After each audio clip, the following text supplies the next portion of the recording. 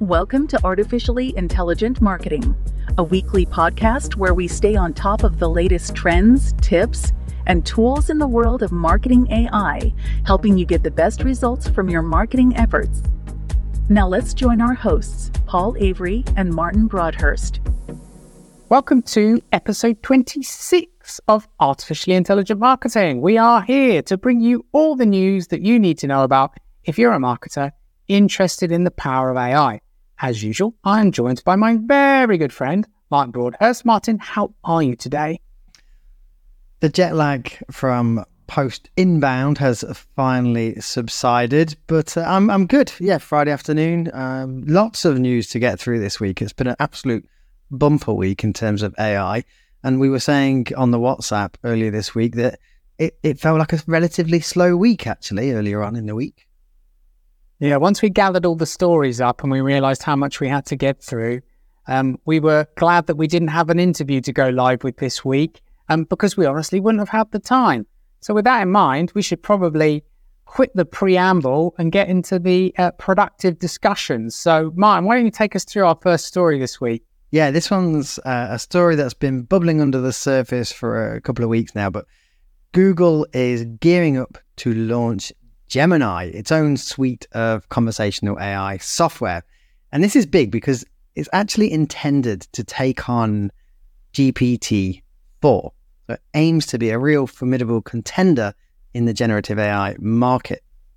Currently, Google is allowing a select group of companies to test an early version, offering functionalities that range from chatbots to text summarization and, of course, text generation.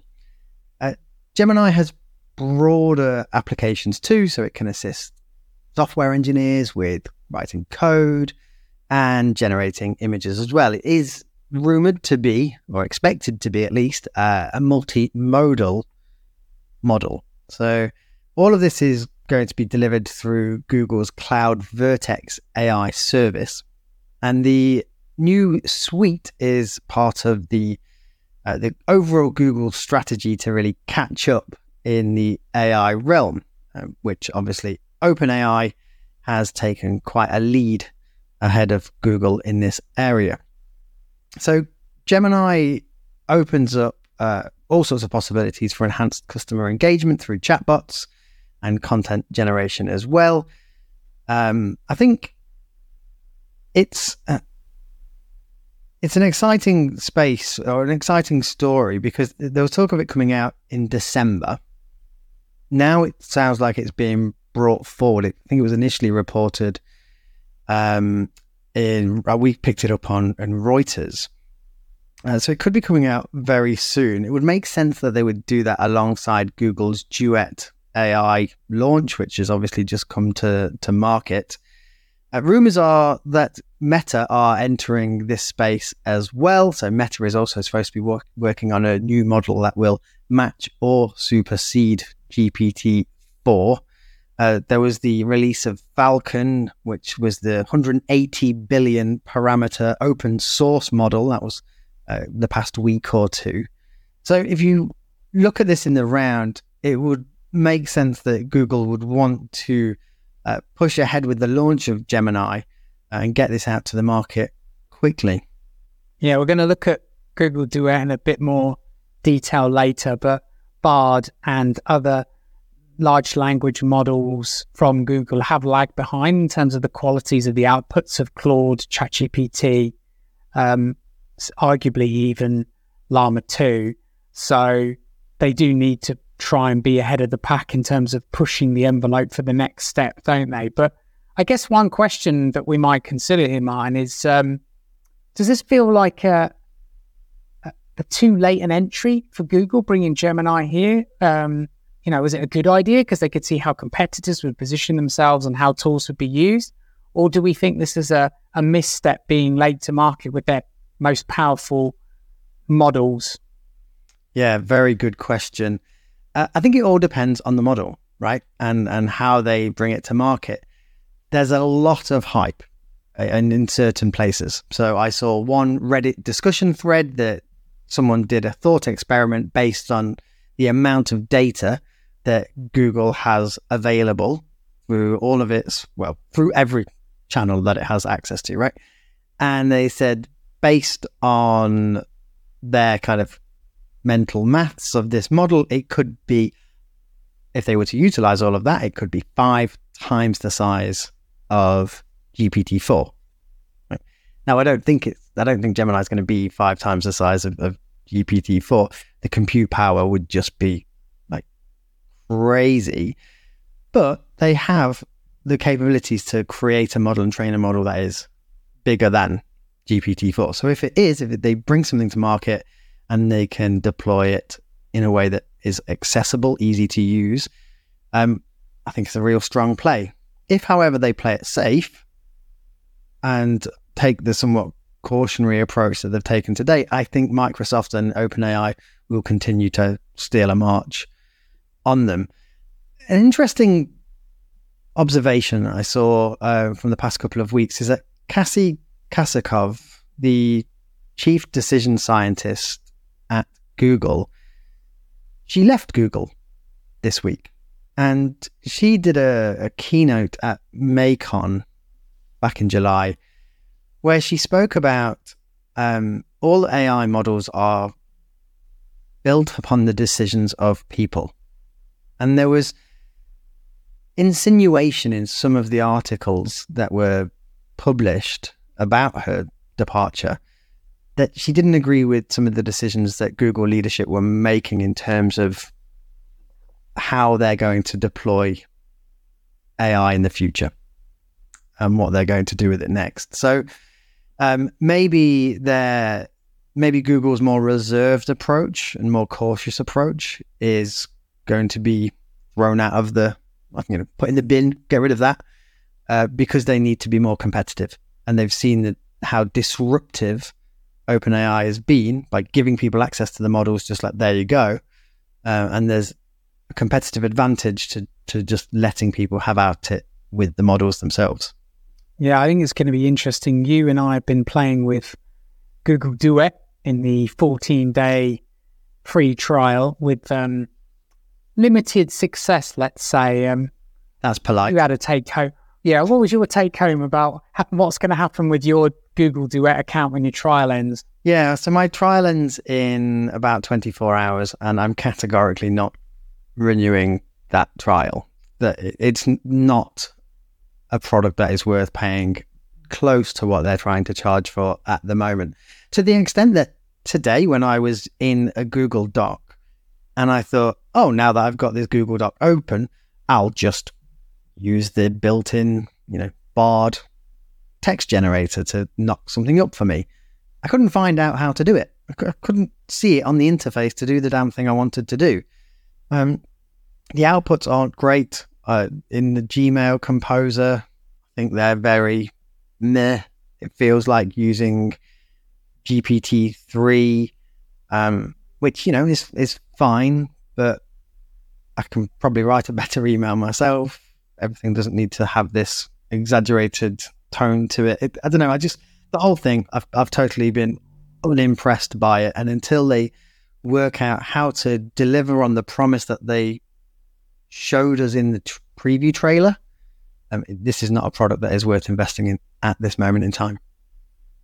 Yeah, I mean, we talked in the last episode or a couple of episodes ago about feeling like they rushed this to market as a half-baked tool, and I think our tests and the tests of other people that we know would confirm that, right? Like the Google Slides integration with it, pretty sucky at the moment. You could basically just generate images with it, which you could probably get better images out of Midjourney or even ClipDrop, right? On Stability AI's models. The Gmail is really hard to get anything usable out of. I would agree with you. It doesn't do what I want it to do. I want it to know the emails of the thread that are already in the thread and then make a sensible recommendation on what the next email should be. I want it to know what my email style is and draft things in my style. That seems to have the whole point of having a generative AI tool baked into where all your other data sits that, the systems know about you. And none of that's here yet. The Google Sheets integration to come up with like project plan type stuff, very interesting. Not really that usable on a day-to-day basis, kind of interesting, not commercially usable. When we can analyze data and other stuff with it, yeah, that'll be cool. So yeah, I'm with you. If you're thinking about trialing it, maybe do, but I wouldn't pay for it. I think the other thing is when this Gemini tool comes out, let's say it now gets baked in to, it's much better. It's better than GPT-4 and it's powering Google Duet. Well, now you've got to go back and trial it again, right? Because realistically, that could be a leap forward in performance. The other thing is Google has promised things in a number of areas, including the trailer you mentioned, that there's going to be greater functionality to this. So we're not recommending you take your eye off of Google or Google Duet and you now put it to one side and say, that doesn't work for me, I need a different tool, because it's probably going to evolve quite quickly. But as it stands, yeah, not something to pay for. Right, let's get into our next story then. So next story was a really interesting one. Stability AI has entered the audio generation market with Stable Audio, which is a diffusion model that allows for fine-tuned control over generated audio. So if you go to the Stable Audio website, you can use it to produce audio files that have been built based on prompts, text-based prompts that you give them, where you explain the type of music that you want, how long you want the music to play for, etc., etc. And it's really quite impressive in terms of its ability to render high-quality audio pretty quickly for you to play with it like you would play with Midjourney for images. You can imagine that Stable Audio has a range of applications for marketing, from generating customized background music for your videos, to creating audio cues for live events, to jingles and other use cases. And as it stands, its licensing model also encourages you to use it for commercial use if you are a pro user who's paying, I think it's about $12 a month to access the tool, and you can download things as MP3s, etc., etc., etc. There are actually, as it stands, 3 subscription tiers, depending on what you need. So there's a free version, so you can go play with it. There's the professional, and then there's the enterprise. So with free, you can generate up to 20 tracks of 45 seconds each per month for non-commercial use. And then if you're going to likely be a bit more of a power user, the pro plan will give you 500 tracks with 90-second duration each. And importantly, you can use these in commercial projects. If you've got larger scale or more specialized needs, that's where the enterprise plan comes in for you to basically negotiate with Stable Audio and the team there for what you need. Now, you've been having a bit of a play with this, haven't you, Martin? And you've generated some little audio snippets. So we're going to hear them on the podcast. Tell us what you've been up to. Yeah, so they've put a really good guide together on the Stable Audio website to explain what information went into the training model and what makes a good prompt, really. So I took some of that content and I put it into ChatGPT and said, hey, there's this new model. This is what it's about. Can you help me create some prompts? And it did. So I asked ChatGPT to give me a prompt for Stable Audio that would create an introduction track for this podcast. And here it is.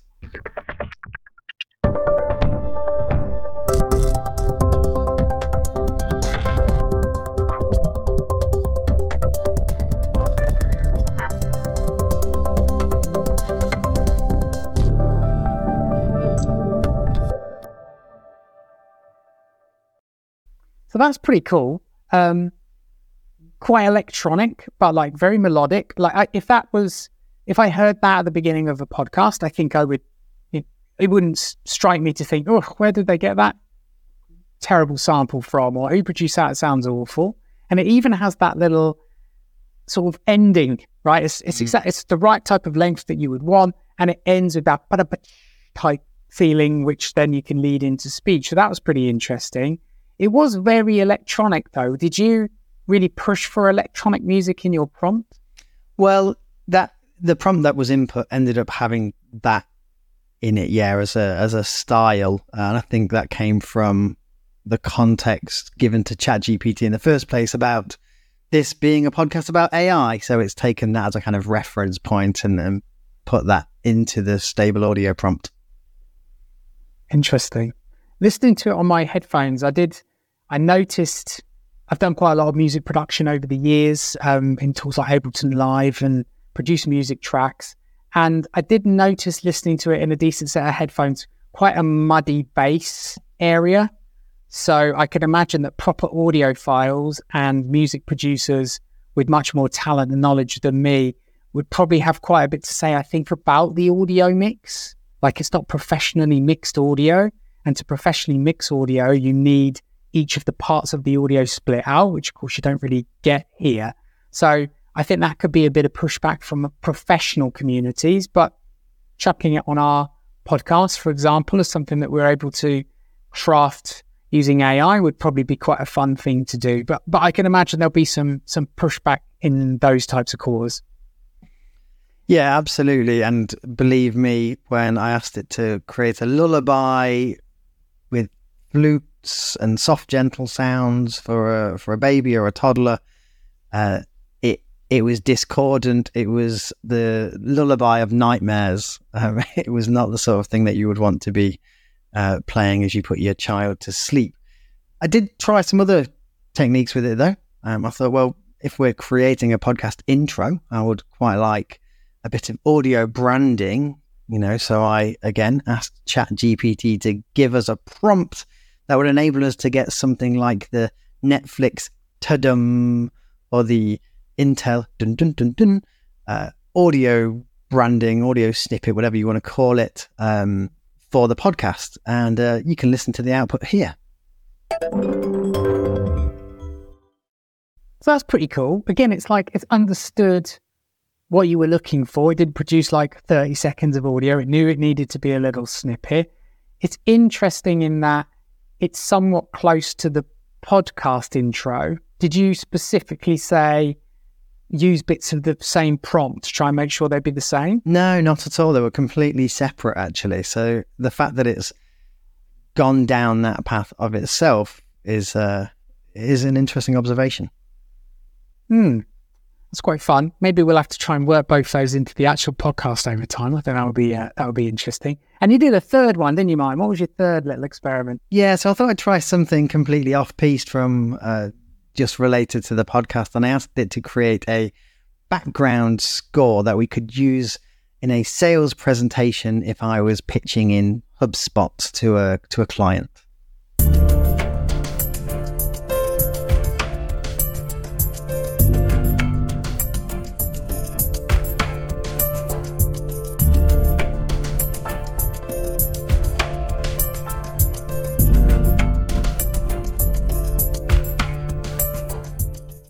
Oh, so that's pretty good as well. Like, it has a different feel to the first two, so I definitely think it used the prompt in a different way. What were your feelings on that? Would you use that? I mean, I'm not sure I would actually use that just from a practical perspective. I'm not sure where I would play it, but I liked it. I did actually think that I could imagine a scenario where that was playing in a video or something, and it wouldn't offend me. I wouldn't think it was out of place in exactly that setting. Yeah, I love those. Thanks for having a play with that, Martin, and sharing those with all of us.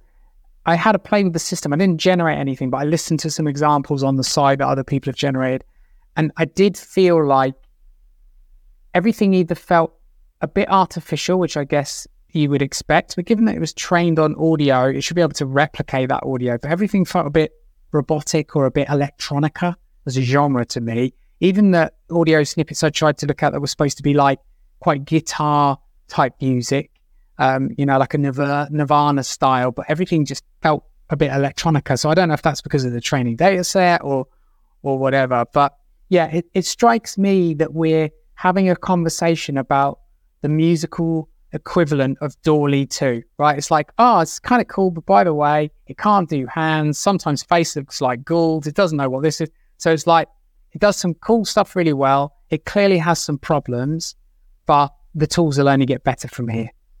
Yeah, and you've got to just look at the rapid development of the Stable Diffusion model from when we first saw it, the big model that they recently released. Absolutely. Right, let's move on to our next story, Martin. So this is something of an AI fiasco coming to us from Microsoft. Microsoft's MSN news platform recently stirred controversy by publishing an ill-conceived and presumably AI-generated article that tarnished the reputation of recently deceased NBA player Brandon Hunter. Labelled as useless in the article's headline. I shouldn't laugh. This is terrible. It labelled him as useless in the headline, and then the rest of the article was just incoherent text. And obviously, there was a big backlash from the public on this, and lots of people, rightly so, started questioning the use of AI in journalism and the ethics of doing this, particularly for delicate matters like obituaries. The idea that this went out is just mind-blowing to me. And this isn't the first time either. This is not an isolated incident with MSN. They previously published a questionable article with bizarre travel advice about Ottawa. And this really looks like a trend that's taken off after MSN laid off a lot of its human journalism team in 2020 and replaced them with a AI/human hybrid publishing and content production system, which doesn't appear to be going swimmingly. So yeah, with questionable articles, low engagement, and what can only be described as a loss of editorial integrity, this shift towards automation appears to be backfiring. So yeah, just an interesting observation and something there about the risks of, well, the lack of human in the loop. We've talked about it a lot, right?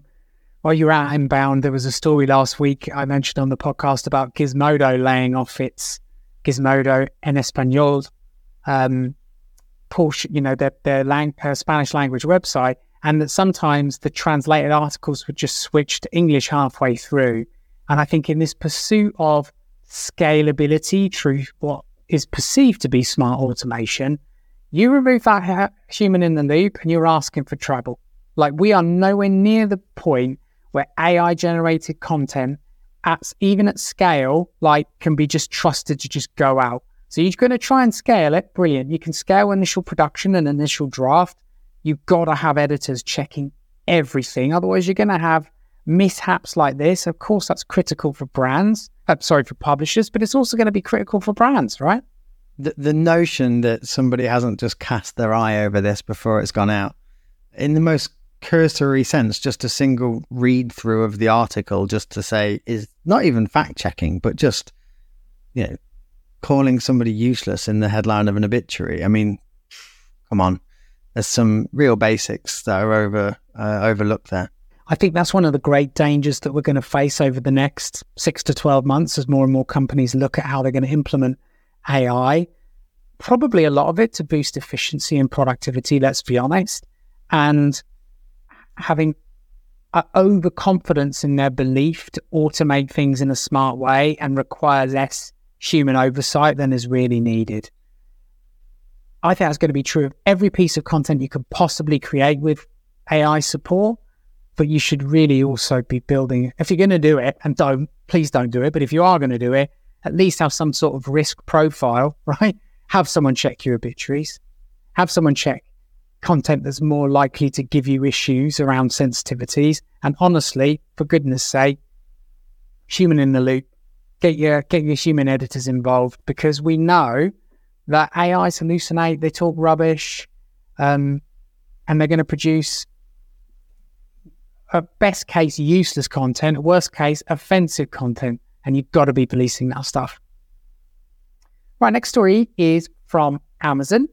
Amazon continues to step up its AI game, but this time it's not for shoppers, it's for sellers. So the online giant has launched a set of generative AI tools, and the aim of these tools is to simplify the process of listing products. So if you are drop shipping or working in e-commerce and you're using Amazon to sell products, this is for you. These new capabilities, essentially, they'll take a brief description from you as the seller and then use that to generate complete product titles, bullet points about the products, descriptions, etc., etc. With a foundation in large language models, Amazon's generative AI promises to produce high-quality content that not only makes listing easier for sellers, but hopefully also enhances the shopping experience for customers by ensuring that all products have richer, more comprehensive product information. If you are in the e-commerce sector, then we would predict that Amazon's latest innovation could be a real time saver for you.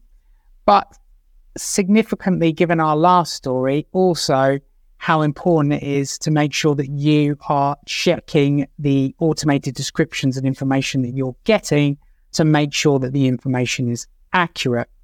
There's also going to be question marks, we think, about how to maintain brand style and brand tone if you're handing over content generation to generative AI, which we would predict is going to produce a bunch of product descriptions that all begin to basically sound the same. And if effective marketing is about differentiation, then the last thing that you want is for your content to sound the same, even when it's things like product descriptions. So yes, I think it's going to end up saving people a lot of time, but again, it's got to be used with care. What do you think this means for the specialist copywriting services out there? Do you think they're facing a real existential threat? It's a good question. I think if your main services revolve around e-commerce product listings at scale, then if you're not experimenting with this technology already, then you probably should be, because I'm sure that you are best positioned to figure out where its strengths and weaknesses are going to be and perhaps how to scale your operations and be more efficient. But human in the loop is critical. I think if many companies think they can replace you with this AI, they're going to drift into the muddy grey middle of everything that sounds the same. And there are going to be certain products potentially where that's appropriate because, 1% of people read the product description anyway, maybe. But I think for those products where you really want to make sure that your content helps convince customers on Amazon to buy your product and not one of the competitor products, I think you're going to struggle to be a good, talented e-commerce copywriter. That being said, I haven't seen many of the outputs. Maybe they're using a lot of the writing frameworks and creativity in their ability to pitch products and write compelling product descriptions that humans would use.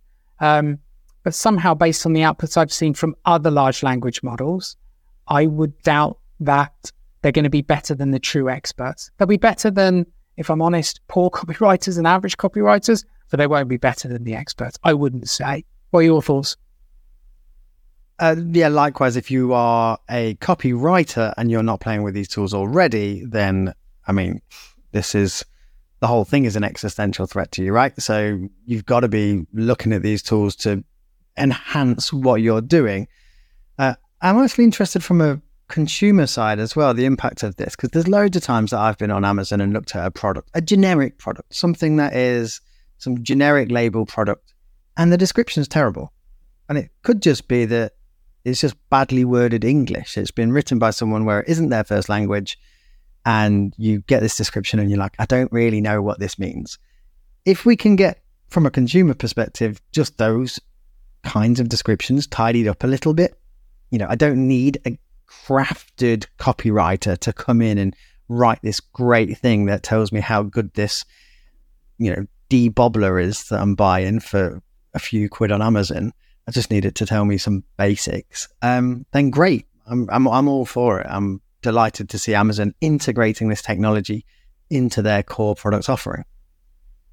Yeah, and I think there's an element of risk and reward. Like if I'm a drop shipper or I'm working in e-commerce and I'm selling 10,000 products on Amazon and I'm running a lean ship, I haven't got the bandwidth to hand write and hand check all of the descriptions for all the products, especially when we get into translations as well. So I think there's an element of, if sometimes the product descriptions are inaccurate or not very good, but they're, on average better than nothing, I might take that risk, right? Because I might feel like, well, for 9,500 of the products, it worked really well and it's helping to sell more of them. And for 500, maybe it got something wrong, or the translation wasn't quite right or whatever. So I do think it's a continuum. I know we've just talked about how you got to check everything, and I think there's a number of different business cases where that is absolutely true, but it's going to come down to risk and reward, how much time and effort you're going to invest in certain things versus like the improvement in results that you're going to get. And then as a business, just making the decision that's appropriate for you. Next story is from our friends at GoCharlie, who we've had on the podcast in the past. So for those that don't know, they are a multimodal generative AI tool for marketers, and they have just bagged $2 million in seed funding. The investment aims to accelerate the company's mission of becoming the trusted partner for enterprise customers in the AI-enabled marketing space. Recent guest and GoCharlie CRO, Brennan Woodruff, told Axios that GoCharlie is making strides in creating a large language model purpose-built for marketers. The new tool aims to deliver personalized content for brands across multiple platforms, ensuring a consistent brand voice. Investors like Goodwater Capital and SRI International are throwing their weight behind GoCharlie, particularly valuing the startup's technical prowess and IP creation. In the pipeline, GoCharlie is eyeing a larger funding round next year, and they're also on the lookout for potential M&A targets. Woodruff expects that by then, they'll have some large enterprise deals sealed, making it a company to keep an eye on. And they've really made some significant changes to the tool, haven't they, Martin? And I know you're a fan of GoCharlie, so what have you seen and what are your thoughts? Well, following our conversation with Brennan a few weeks ago, they've actually launched their AI agent, which he teased on the episode. And it's pretty cool. I must admit, I've really enjoyed having a play with it. So it can do things like you can stick some URLs in it and ask it to write some tweets or turn it into a blog post or something like that. You know, write a thought leadership piece based on 3 articles that you found elsewhere. But where it really made me go, oh, actually, I really like that, is on silly little things. You can say to it, create a meme about the difficulties and the ironies of promoting a podcast about AI and marketing. And it will come back having used a meme image template, and it's written a meme using the right template, making something quite funny about the thing that you've just said. It can create GIFs, so you can tell it to go off and create little GIFs. It will do campaign planning for you. Now, don't get me wrong, this is not the finished product, right? There's more work to come on this, absolutely. But seeing it 1 week after launch and having a play with it, it could do some things that were more advanced than I was expecting, to be completely honest. That's quite cool. What's the quality of the GIFs like? So I've only tried it for a couple, and it tends to kind of make an image. They're like slides, so it almost like it's just flicking between slides on a static images. Static images, yeah. Right. Yeah. But the kind of thing that you might use for display advertising or something like that. But the memes, it fully understands the different types of memes that are out there. I asked it to create one, and it used the Spider-Man pointing at each other meme, and it used it in the right context. I've seen some other examples where it's used, other meme templates, and it's used them well. So yeah, that was pretty cool. That sounds like quite fun to play with, actually. That's interesting, because I think the other thing with these tools is you might get something that you can consider like production ready, like I'm going to provide this on my social profile right now, but it might also just give you new ideas that you're like, oh yeah, that's a funny way of using the Spider-Man meme, but I wouldn't phrase the text quite like that. And then you as a human, I assume, can go in and then tweak the text to get what you actually wanted in the first place. Yeah, so the actual interface for it, I think you'd be better off saying, you'd actually tell it, put this text with the Spider-Man meme, and it would go off and do that for you. Right. Because there's no way of actually editing the physical meme itself, but because it's entirely driven through this single prompt interface. Right. Oh, that's both useful, and maybe if we can edit the memes ourselves, Brennan and team, that might also be quite a fast and helpful and useful way to do that in the future. Well, I think the product map. I think the way that it's doing it at the moment is, the agent is using the API for a meme generator website. Right. I don't know. That's my assumption. We'd have to get. So as long as it understands your prompt correctly, then one assumes you're going to get the type of output you want. And it's almost like you're asking we always call AI an alien intern, don't we? It's like you're asking an alien intern, no, I don't want that text. Go and swap it for this. Yeah. Cool. Interesting stuff. So if you haven't played with GoCharlie, and it is a pretty cool tool, it's even cooler than it was before. So go and have a play. Right, next story.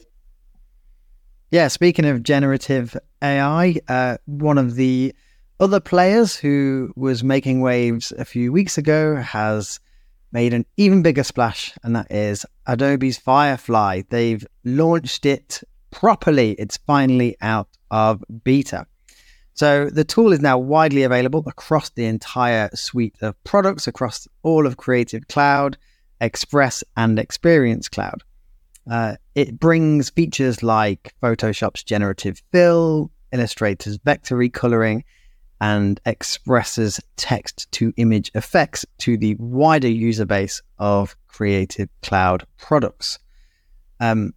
So yeah, and now it comes with a commercial license, which is something that people were hoping to see as well. Firefly for Enterprise caters for businesses directly, offering a commercially safe environment by using Adobe stock and public domain content for training.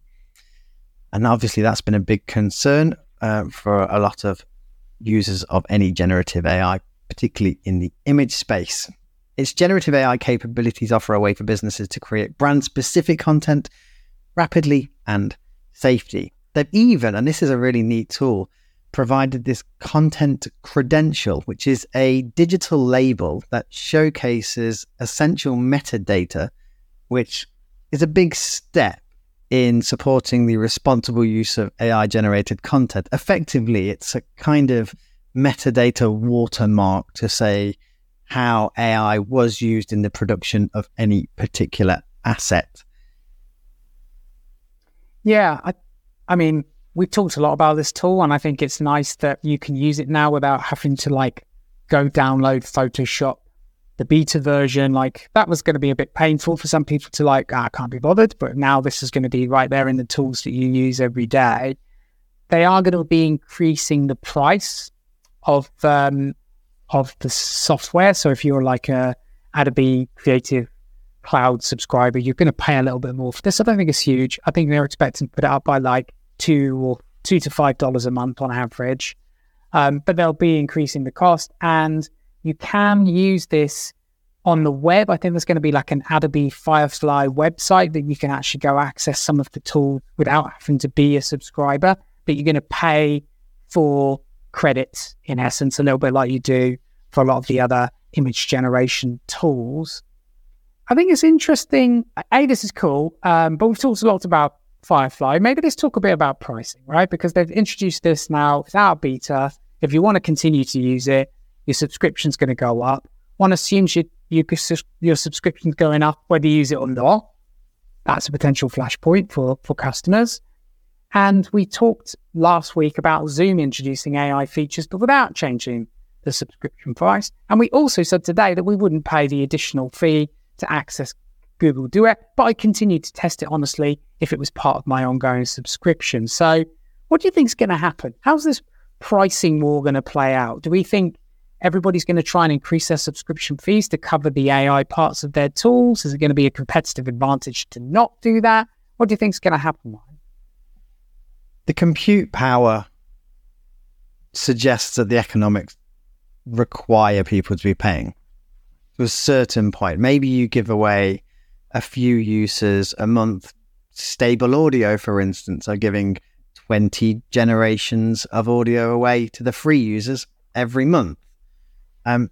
So I think it makes sense for companies to keep this a free tier option where you get to sample it, because at some point the cost of compute is going to come down and the capabilities of these products is going to go up to the point where it just makes sense to absolutely increase your subscription. You'll see the value at a certain point. With Duet AI, the time is not now. With these Firefly tools coming out across the Creative Cloud, if I don't live in this suite, this is not my world at all. But from what I've seen of it and the commentary I've seen this actually feels kind of production ready in a lot of instances. So for that low price point, we're not talking an extra $30 a month like we are with Duet. If it's in that kind of $5, $10 a month, and it's going to enable me to be considerably more efficient and effective, then I'll pay that, right? So is that classic, it's a cup of coffee or it's a pint of beer, whatever your standard value metric is.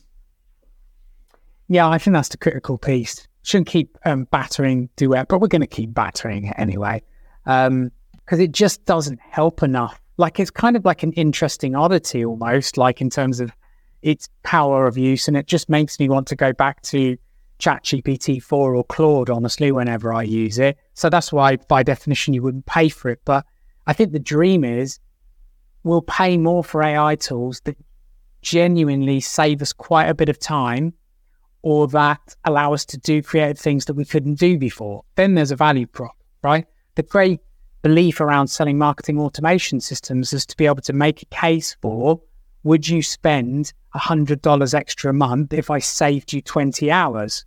Well, of course you would.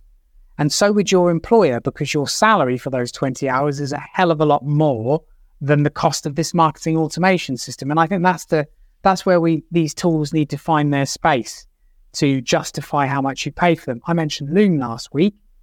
The AI elements of that are interesting and kind of useful. Like, I'd like not having to write the title of the video. On average, Loom got that right. But often the description was like error strewn, and the chapter markers are not necessarily the chapter markers I would have used. And so it doesn't save me much time. And actually it introduces a source of error. Hence, not going to pay for that as an additional, but I'll use it if it's there in terms of what I'm already paying. So I think the key here then is utility, isn't it? If you've got genuine utility, we'll pay for it. If it's kind of cool but half-baked, I don't think we're going to. Right, next story, it's Coca-Cola. So Coca-Cola is tempting us with an intriguing proposition. I don't know if listeners saw this story this week. They've released a limited edition drink called Y3000 that's been developed through a unique blend of AI and human insights. Coca-Cola has not been upfront about the actual flavor profile for Y3000, as you would probably imagine. Isn't the rumor that there's only ever like 6 people in the world alive who know the recipe for Coca-Cola? Is that, I don't know if that's true or if that's not. And they're never allowed to travel in the same vehicle at the same time. Yeah. So a subset of those, they know the recipe for Y3000, as one assumes so do OpenAI at this point, and are using it to further train their model, perhaps, who knows. So this is a pretty interesting one, because Coca-Cola are like tapping into advanced technology to help further develop their product. Martin and I often talk about, on this show, we really lean into promotions, marketing and communications. And, if we actually think more broadly in terms of the 4 Ps or the 7 Ps or the 26 Ps of marketing, product's an important part of that, right? And this is a great example of AI being used to enhance a product. At the same time, they used AI to help create the artwork for the can and all this other stuff. So really, really interesting use of AI in a number of different areas. And for marketers, it's kind of like an interesting lesson in the power of using technology as part of developing your products and then telling the story around those products. Coca-Cola, of course, are using this to create an even wider story around taste the future. Y3000 this is what Coca-Cola could taste like in the year 3000, because AI is developing all the products in the world and all that good stuff. I guess the question here, Martin, is this kind of like a marketing gimmick, or do we think we're going to see AI being used more in combined product development and promotion? In the short term, yes, marketing gimmick. And I am all for it. I am leaning into this marketing gimmick, and we are sat here promoting it on the show. They've made a bit of a story on it. I love it. And I like to see these stories. I want to see brands doing cool stuff with their product development using AI. In the longer term, yeah, absolutely. I think it will be, because all of us are going to be using AI tools all of the time. So it's going to be part of the product manager's toolkit. I don't think it's going to make a splash in terms of a story like this one will, but we're going to see AI as part of the product development process because it's good at ideation. It's good at helping come up with ways around. It is quite creative, much as people don't think it is creative. It is quite creative. So it can be used in brainstorming sessions. So yes, AI for product development is absolutely something we're going to have more of in the future. Yeah, if I reflect on this and I'm a product manager, I'm probably, like, if you're a product manager and you're listening to this, I think it's a very interesting thought experiment to think about how can I leverage AI and the hype train around AI to bake AI in a cool and interesting way into my product and then tell an interesting story about it. At the same time, how can I do that in a way that genuinely is interesting and doesn't seem shoehorned? Because I think you can also get this massively wrong. And it's another case of, oh, guess what? Another AI first product. My shoe allows me to jump further and faster, and I'm better at basketball because it's got AI in it. Oh, guess what? This chewing gum lasts 5% longer when I stick it on the bedpost overnight because it's got AI in it. Like, at some point, that's just going to become too much. But what Coca-Cola have done here is they've made it all feel relevant.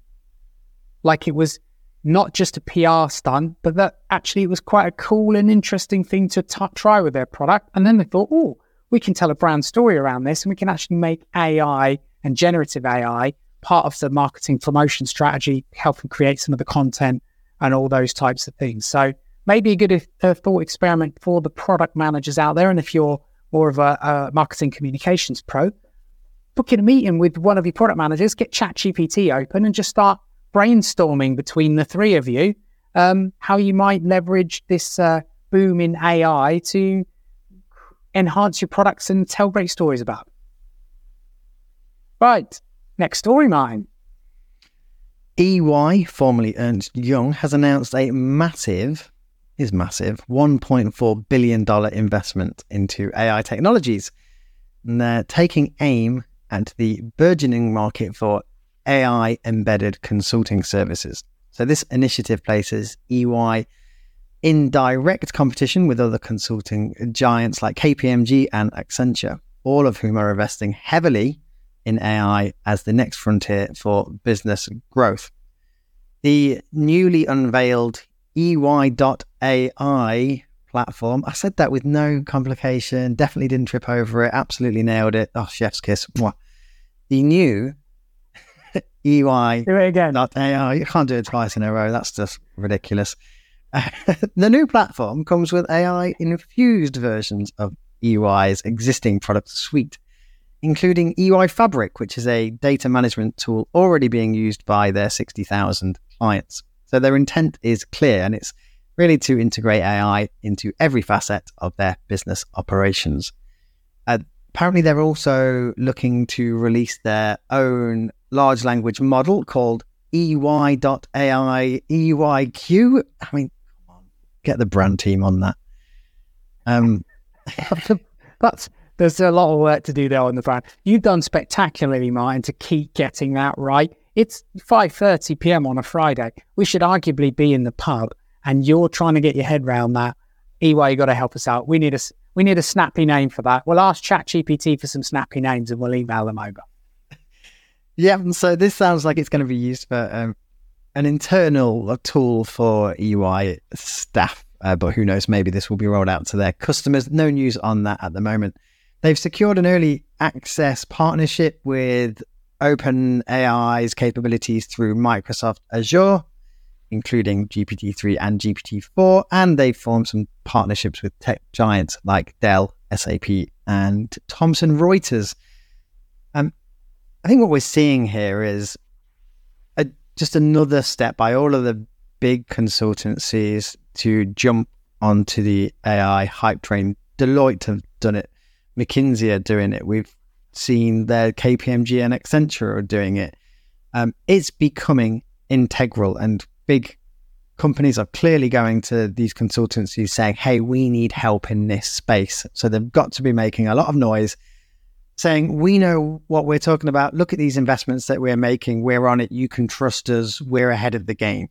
I agree. I think there's a question here, right? Which is AI embedded consultancy service, is that the norm pretty much from here on out?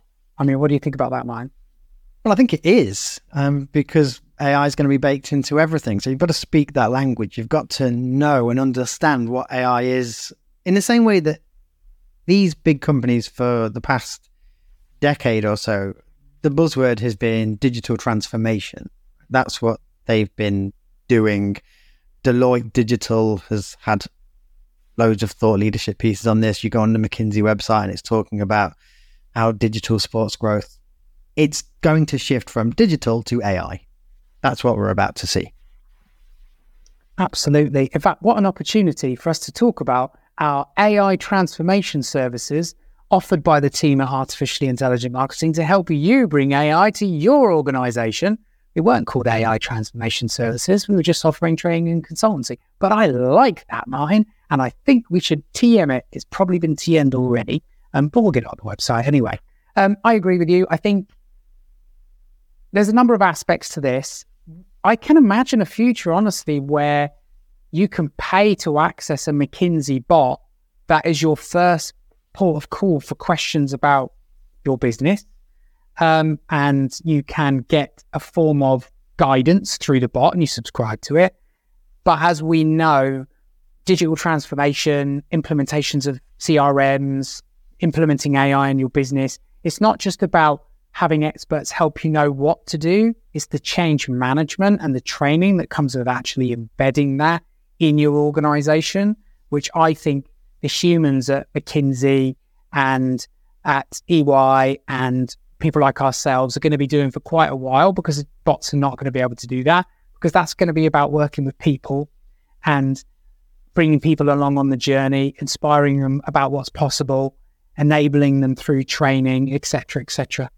Right, last story this week, we are talking MailChimp. So MailChimp, which was acquired by Intuit not that long ago for crazily large money, is bringing AI to its suite of tools. So it's basically baking in Intuit Assist, which is a AI chatbot style tool that Intuit has obviously been developing, but now it's going to be made available if you are a subscriber to and user of MailChimp. Why is this interesting? Because it's bringing some of that power to small and mid-sized businesses, right? MailChimp's always been a fantastic tool for smaller companies to use if they didn't have the budget to invest in more expensive tools like, let's say, Salesforce and the higher tier options of a product like HubSpot. So that's kind of the goal here. They want to be able to bring generative AI to help those SMBs be more efficient.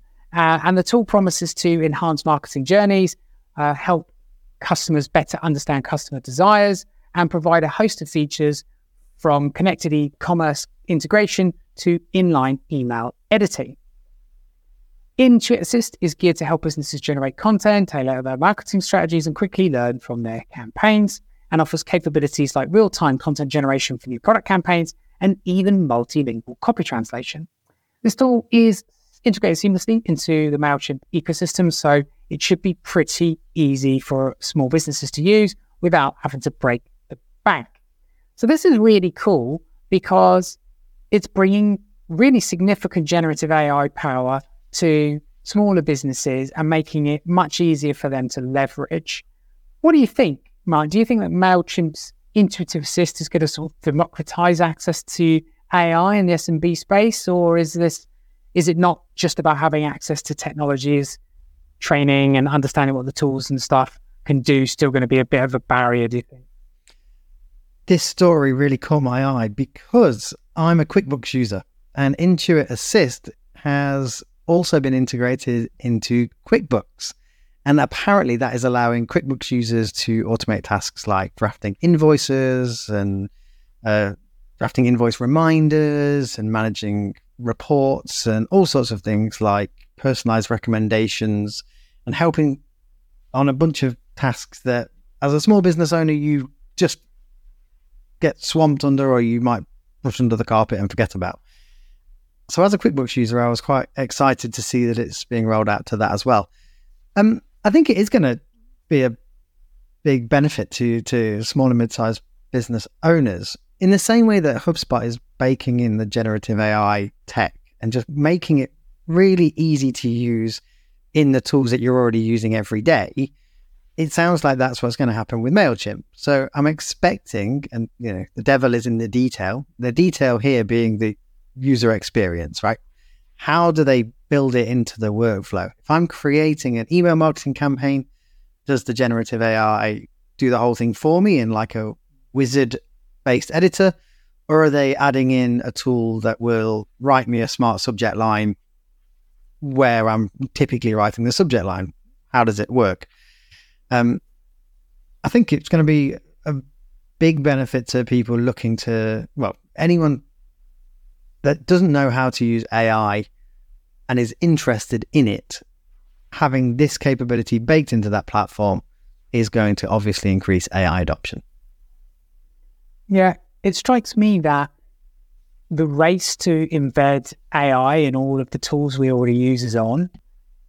I think that will fizzle out quite quickly. It could become table stakes reasonably quickly that you expect some sort of support agent to be able to do things for you based on natural language prompts, to help you create content, to answer questions about your data and help you do data analysis, to smart automate certain tasks. And then user experience becomes key, right? Who makes that the easiest to do? Assuming that the underlying technology, the large language models that power this ability to understand natural language and take action based on it that these bots will have, is basically the same, right? If that's always the same, then it's about user experience and how easy they are to use and having them in the place where you already do stuff you already do, like MailChimp, if you're a MailChimp user, or Microsoft Word or HubSpot or any other platform that you've got. So it might be interesting for us to look back at the end of 2024 when every piece of software's little chat icon that everybody has in the bottom right that basically will help you answer simple questions or sends a message to a human in customer support is in essence not that at all anymore. It's a LLM-powered conversational agent that doesn't involve any humans, that helps you do a heck of a lot more in the software that you're using than you were able to do before, all powered in a interface that's kind of similar to the kind of web chat interfaces that we already use today, but just powered in a different way.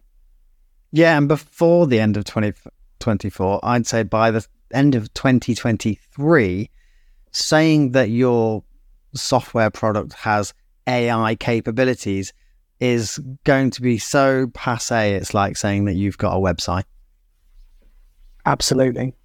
So there you have it, folks. That's what's been going on in the world of AI this week. As you know, we deliberately focus on all the stories that we think are going to be the most important for marketers. So there's been a bunch of stories this week, like all the key industry bods have been meeting, having important meetings in Washington about the ethics of AI and all that good stuff.